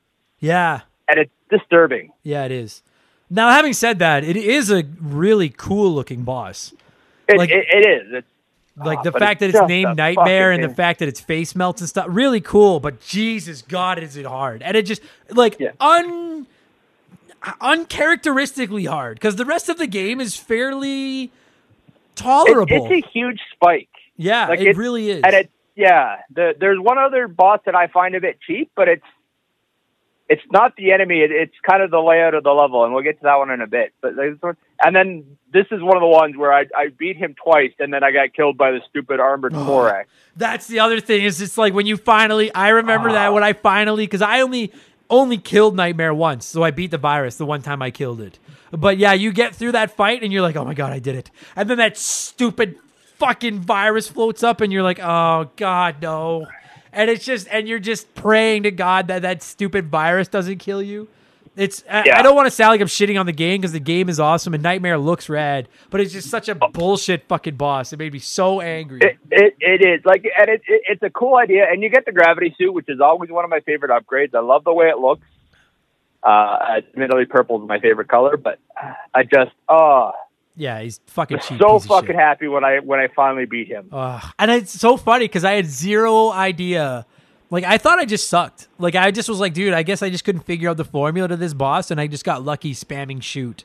And then I Googled it, and everyone's like, nah, Nightmare is such a sack of ass. And I was like, oh, okay, it's not just me. Everyone sucks at this boss. What's the other boss that gave you problems? So the other one that I find cheap is the plant one, because you fall through the floor, but if you're not paying attention, you'll land in, like, one of the little Venus flytrap mouth things on the floor.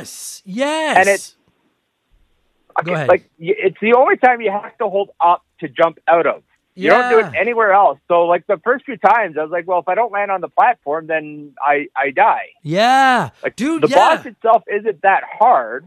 It's those fucking plant things. And then eventually, like, the one time I was getting pissed off and trying to jump, I'm like, oh, I can't jump higher if I hold up, even though I don't do that anywhere else. I never knew that, because I never did get out. Like, I died in that plant because you fall into the screen, and then there's a tiny, skinny little platform for you to stand on to fight this plant from. And if you land on either side of it, then yeah, like Daniel said, you land basically in this giant mass of plants, and they eat you and take all your health. And I never knew I could jump out. I died a few times falling into the plants, and then finally I landed on the platform, and then I killed him first try. But I totally forgot that. And yeah, no other point of the game do you have to hold up to jump. Yeah. What the fuck? That is like bullshit. even when you get the high jump, if it had said hold up to jump higher or something, yeah, then at least that would have been there. But yeah, that's bullshit. I do remember and that. this one doesn't have quick there's the sinking sand portions in a lot of other Metroid games. Yeah. But this one doesn't have any of that, so it's literally the only spot in the entire game where that's a thing. Oh yeah, I do. Fuck. It was like I got to after the first try, I was like, okay, when I fall in there, don't fall in the plant. And then I fucking fall in the plant again. I was just fucking steamed up. If you're hearing this, you're probably a gamer. And for our kind, nothing is as precious and valuable as our save files. Have you ever experienced the loss of a save file? It's soul-crushing. Dozens, maybe hundreds of hours of work gone like that. But at the end of the day, it's a video game. It matters, but kinda, That exact scenario, but with a work project, an essay for school, data for your business, that's no joke. That can be really serious. You need a safety net. And I got you, fam, with my partners over at CrashPlan. Visit CrashPlan.com/RTG for 50% off your first year of CrashPlan. CrashPlan has been protecting people's data since 2001. And a couple years ago, they set out on their own with one mission: to provide the best damn cloud backup solution on the market. CrashPlan runs quietly in the background of your computer or Mac, and every 15 minutes on the clock, they create a new backup of every file that's changed in that time. So if something goes wrong, God forbid, you don't lose hours, lose days, lose weeks of work. Just log into your account and you can download your most recent backup from the secure cloud servers. And there's not just one backup. There's a laundry list of them. You can pick and choose which one you want. It's like the ultimate undo button. If you work on a computer in any capacity, CrashPlan is a must-have. And if you're thinking, that's for big businesses, I'm just Joe Schmo.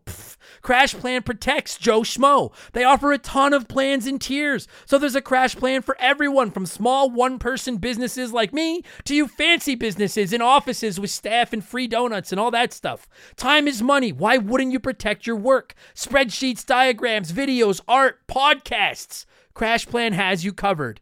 Don't let data disasters slow you down. CrashPlan has your back and keeps you moving. Go to CrashPlan.com/RTG for 50% off your first year of CrashPlan. That's CrashPlan.com/RTG for 50% off your first year.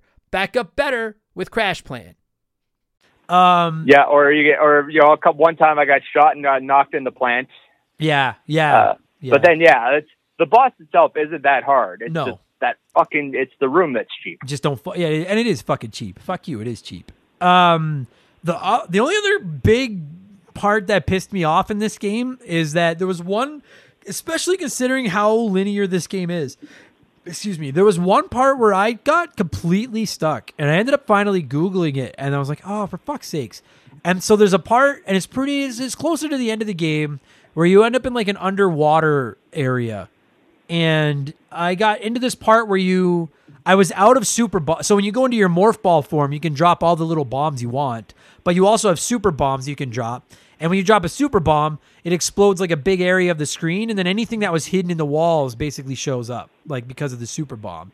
And I was out of super bombs, and I'm stuck in this little area underwater where there's got to be a hidden wall somewhere that lets me keep progressing. It's impossible for me to get out of the area that I'm in, and it's impossible for me to drop a super bomb to see where the hidden part of the wall is because I'm out of super bombs. And I finally was like, I Googled, and like when you get stuck at a part like an area like that, and it's hard to Google because you don't know how to explain where you're stuck. Do you know what I'm trying to say? Yeah. And then I finally Googled Metroid Fusion water, and instantly there was tons of posts of people stuck at the exact same spot that I was stuck at. And I don't want to shit on it and say it was bad game design. I just was a little floored because Metroid they're pretty phenomenal for not letting you get stuck. Even if you can't figure out where to go, you can always get back to like an energy station and a save point and get your supplies back. And you know what I mean? Like, yeah. And this, I don't know if I did something wrong or not, but I found myself at a point where I had no way to recharge any of my abilities and I couldn't figure out where to go. And I was getting frustrated, and I was like, it's very, very surprising. I don't want to call it a miss, but like a rare shortcoming by Metroid where they kind of let you get stuck if you don't know where to go. I don't know if you know where I'm talking about or not. Maybe you're smarter. Not off the top of my head. But I mean, it had been years and years since I played it, when I played it. So I didn't, but I still like I was running into parts where I'm like, well, this is familiar, and Right. so I might have just had a case. I remember getting stuck at a few spots when I first played it way back. Right. Well, but the thing is like I'll get stuck in a Metroid game, and it doesn't. I very rarely get irritated when I get stuck in a Metroid game because I know the developers are talented enough that I'm like, if I just go back and I look around, same as Hollow Knight, Guacamelee, any of those Metroidvania games, I know if I explore enough, I will find it. Do you know what I mean? Yeah. And in this instance, I was stuck in this area. I explored every fucking inch of like the 4 screens I could get into. And there was no way out other than this one little hole in the wall in the bottom corner. And it's like behind seaweed. Actually, how you get it, once I read about it, I was like, oh, for fuck's sakes. There's actually a fish enemy that swims into the screen and out of the screen through the side. And I realized, oh, there's no wall there. It's just seaweed. It's swimming through there. And I bet you the fish was there to tell me that's where I'm supposed to go. But I just did not see it. And that was what was irritating me because I was like, my gaming instincts were like, I know Metroid I'll find it. Like they're telling me, dude, there's crumbs here. You'll figure it out. Just follow the crumbs. And I was like, I'm out of fucking crumbs. Where the fuck do I go? But anyway, that's literally the only criticisms I have was that and that fucking nightmare boss. Other than that, the most of the bosses are cool and not too difficult. The exploration is fun. The game handles great. It's gorgeous looking It game. Is fucking beautiful. I truly feel like this is one of the best looking handheld games I've ever played. This is legitimately one of the best looking 2D video games I've ever played. And it was on a Game Boy, for fuck's sakes. Yeah. I like the music a lot too, actually. Yeah, I really like the music. I mean, I love the atmosphere of Metroid games. Like they're just, it has that alien from the movie, which I know you probably haven't seen. No. Vibe, and like it's creepy, but I love the atmosphere of it. The music, the graphics, all feed into that whole atmosphere. Yeah. I found this one slightly less creepy than like Super Metroid because I found it a little bit more bright and colorful. But then that fucking SAX would show up and everything would just get creepy. Like that would make like I'd let my guard down a little bit, and then that motherfucker would come walking in, and you'd be like, "Oh yeah, right. This whole ship is, or this whole station's full of fucking parasites that want to kill me." Yeah, and then there's some nice songs. Like there's the one where you walk into the room and you see the frozen Ripley. Yeah. Yeah. Yes. Yeah, the frozen Ripley. And then I'm like, oh, like that's. At first, I'm like, that's just a cool nod. It sort of starts to feed in that, maybe this Federation isn't as nice as they seem because, you also find out that they're breeding Metroids. Yeah. So, it's the first time where the Federation is presented as maybe not the greatest of people. It's kind of video game 101. It turns out that the good guys aren't the good guys. Like, just kind of, we all know. Yeah. Yeah, but then when you actually fight, like the X version of Ridley, it's not a hard fight. Like if you just spam missiles, you'll have it done in no time. Like it's still very traditional, although he starts to turn more cartoonish. Yeah, yeah. And it's the first of a couple times where like the X parasites start to break down and deform as you fight them. Like there's that one, dude, and the fucking scream that Ridley lets out every time you do enough damage, and it goes redder and like goes through like various stages of dying. That's right out of like all the other Metroid games. Like Ridley is such a badass. Yeah, that iconic scream just fucking sends shivers down your spine. You're like, it sounds like it's in so much pain. And I was like, how did you get a scream like this on the GBA? Like it sounds so good. Fuck me. Yeah. Fuck. The one time when you walk past the SAX and he's just blowing the shit out of the Metroids that are in captivity and you can just walk right past him. Yeah. I love that scene. Yes. Like there is such an unbridled hatred towards the Metroids that he doesn't even care that you're there. Right. Despite the fact that he's been actively hunting you all this time, he doesn't give a shit. He is just blowing the fuck out of those Metroids. Yeah. You walk by behind it and it doesn't even turn around and look at you. There's a sense of primal hatred that you just I love that scene. Yeah, I thought that was fucking awesome. And then again, speaking of the the X virus and or the X parasite, pardon me, and its like disdain of the Metroids because the Metroids eat the parasites at the very end of the game. And we're gonna spoil the ending now. Again, you've had lots of time to play. When you go back to your ship and you need to get off the ship, and then that fucking giant Metroid attacks you and just feeds you your lunch, and then the SAX comes in and saves your ass. I really liked that. I did not see that coming, to be honest with you. I thought that was great. Yeah, and I know you haven't played the Samus Returns or the original Metroid 2 on the original Game Boy. Yeah, but yeah, that's one of the evolved forms of the Metroid. Oh, okay. So yeah, like right at the end of the game, you're getting ready to leave the shuttle, and then this fucking giant Metroid attacks you, and it is about to kill you, and then the SAX the parasite version of you comes in and saves you, and then you basically absorb it, if I'm not mistaken. You absorb the SAX. It dies. And I mean, it's implied that it's weak from when you fought the SAX, which is the other time where it does a really cartoony thing. Because after you damage it enough, it turns into this really mutated, cartoonish version of Samus. Yeah. And then it shows up. It shoots. It's a nice thing because it shows you how you're gonna fight it. Yeah. Because it just runs up, shoots, and then it gets swiped and turns into the virus. And then you absorb it. You get the even cooler looking. Like, I love the design of the Metroid. That just organic armor look of the Metroid. Me too. The fusion suit. Yeah. And then you get an even badass version, which brings you this cross between the classic one and the Metroid one.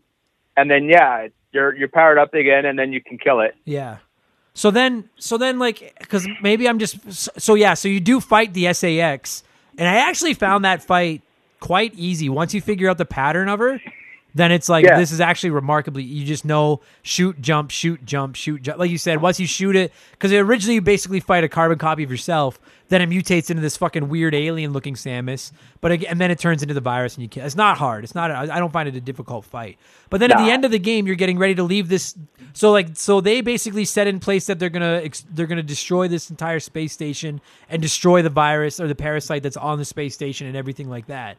And then you run to get away. Then this Metroid fucking attacks you and is like, you're not going anywhere. But then the SAX shows up and helps you defeat the Metroid. And correct me if I'm wrong, Daniel, but then you get in your ship and you get the fuck out of there before the station explodes.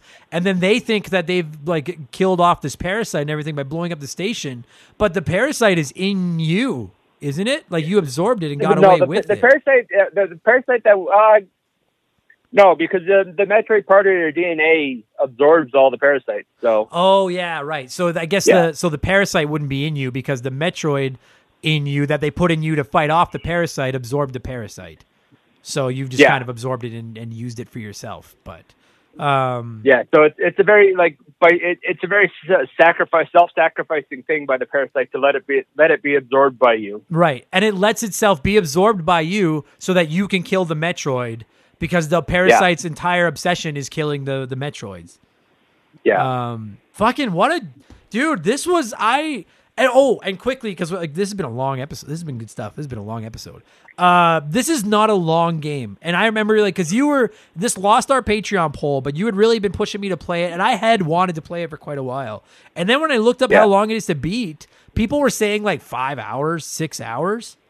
And I was like, what? Really? And that's it. Like, which I loved because I was like, it's not a long video game. You could probably take a couple more hours on if you had gone back. Because like you said, dude, there's a part right near the end of the game where before basically you start the final sequence where you fight the SAX and stuff, where you've unlocked everything. You've unlocked every area, every sector, all the security doors are open. You have all your powers. And you can basically, if you want to, just do a clean sweep of the game and look for all the extra power-ups and stuff like that. Yeah. But it's optional. It's all optional stuff. It's not a long game, and I actually really liked that. I liked that it was just a nice little bite-sized, incredibly impressive taste of Metroid. I was thoroughly impressed with it. So much better than I expected it to be, frankly. Yeah. How did you find the twist that the computer has like the brain scan of her former commander? Like, throughout the game, she's remembering back to her former commander, Adam. Yeah. Who's she does say, perished. Yeah. Or died doing a sacrifice play. And then turns out that this computer has his brain scan or something, and it feels a little out of nowhere. Yeah, that was what I But was going I to think say. it's the only way that makes the last bit, because she wants to destroy the station, and the computer originally won't let her because it's the Federation wants to study these X parasites. And then it's after she calls the computer Adam, which is the name of her commander, and it wakes up the brain scan or something like that. Yeah. But it's basically the computer's like, well, there's still X parasites on the planet, so we need to blow up both. Yeah.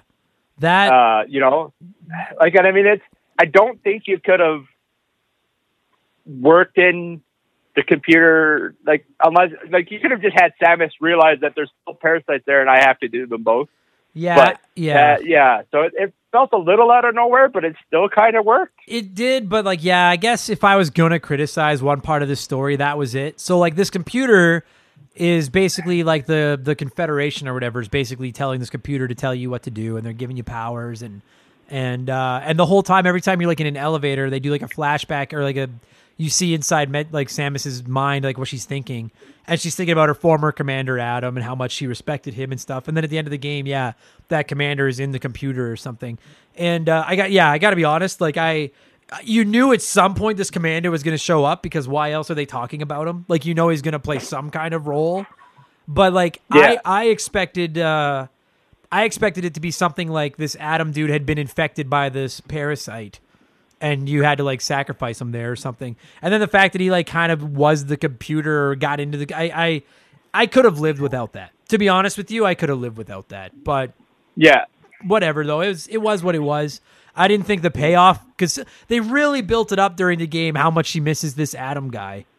And how much this computer is a tool of the Federation. Yeah. And then so I think I can totally see what they were going for. I think it misses the mark. Yeah, I do too. I could have lived, didn't take away from it, but I could have lived without that. I was more just fascinated by the whole idea that the you're kind of stuck in the middle of this battle between Metroids and this parasite, and you're well, who, do they both suck? Does one suck more than the other? Is there one that I want to kill? And then at the end of the day, like you said, they don't want you to blow up this station because they want to study it, and they're cloning Metroids and shit. And then you're like, no, fuck that. I'm blowing up this station. I absorbed what little bit of the parasite was left to help destroy everything on the station, and now everything is just set back to normal. And the cool thing, Daniel, is if they wanted to, I think they could easily do another story with this parasite. And I don't mean to just call back to the simple explanation, but frankly, all they have to do is do something like Spider-Man with Venom, where Samus realizes that this parasite that's in her is not just been absorbed by the Metroid cells in her or something, and they extract it or whatever, or she's mutating, or you know what I mean?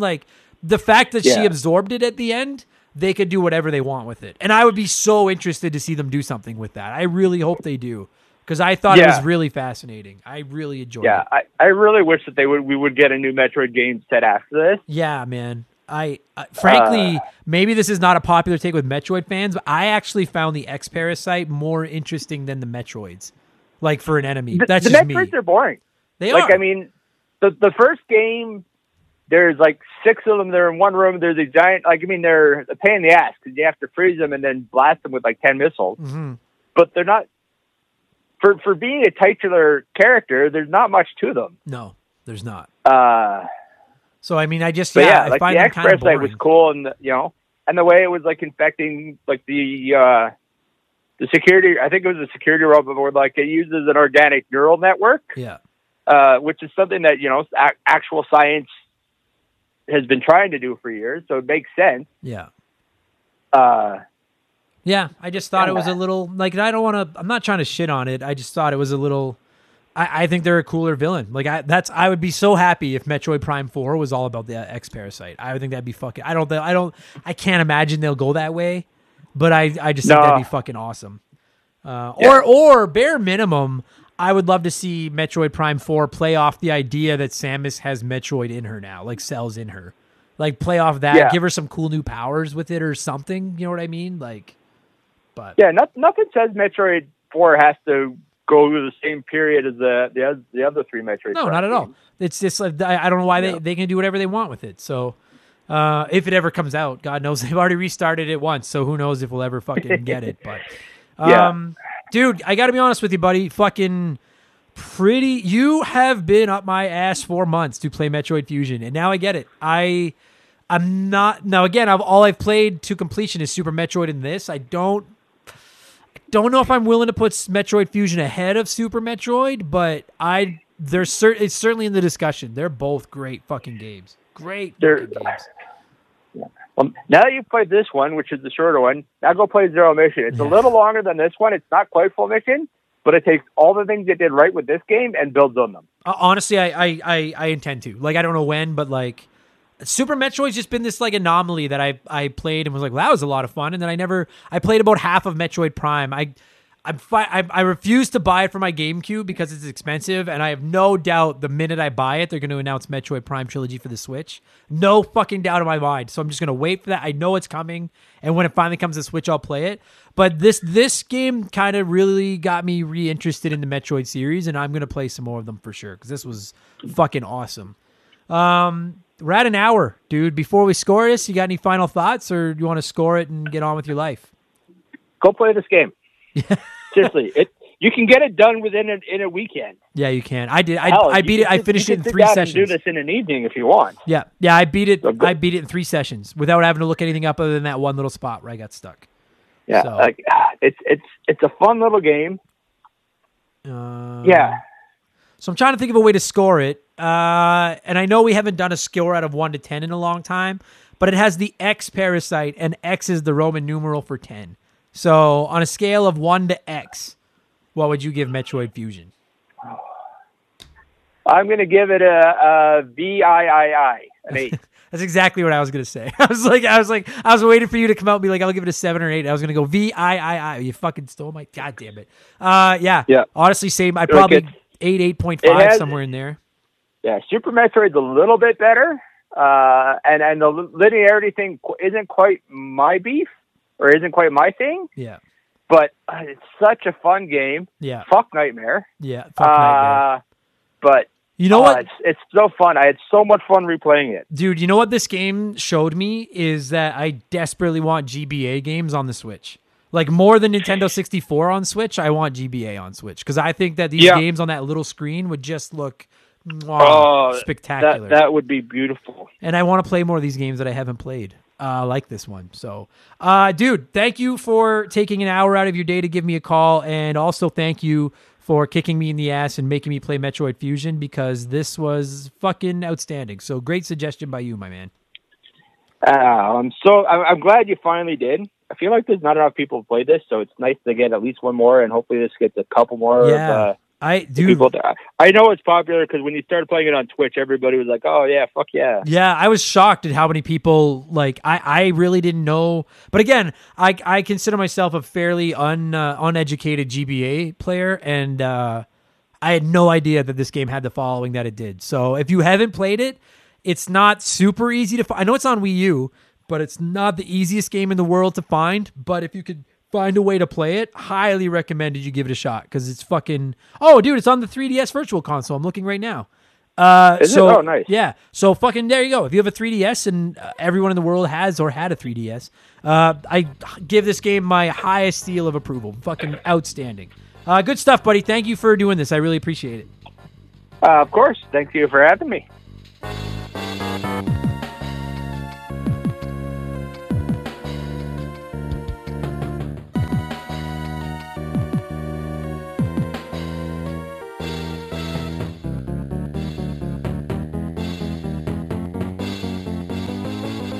And that's going to do it for this week's episode. Thank you all so much for listening. And Daniel, thank you so much for giving me a call and talking Metroid Fusion after you insisted that I sit down and play Metroid Fusion because it is quite superb.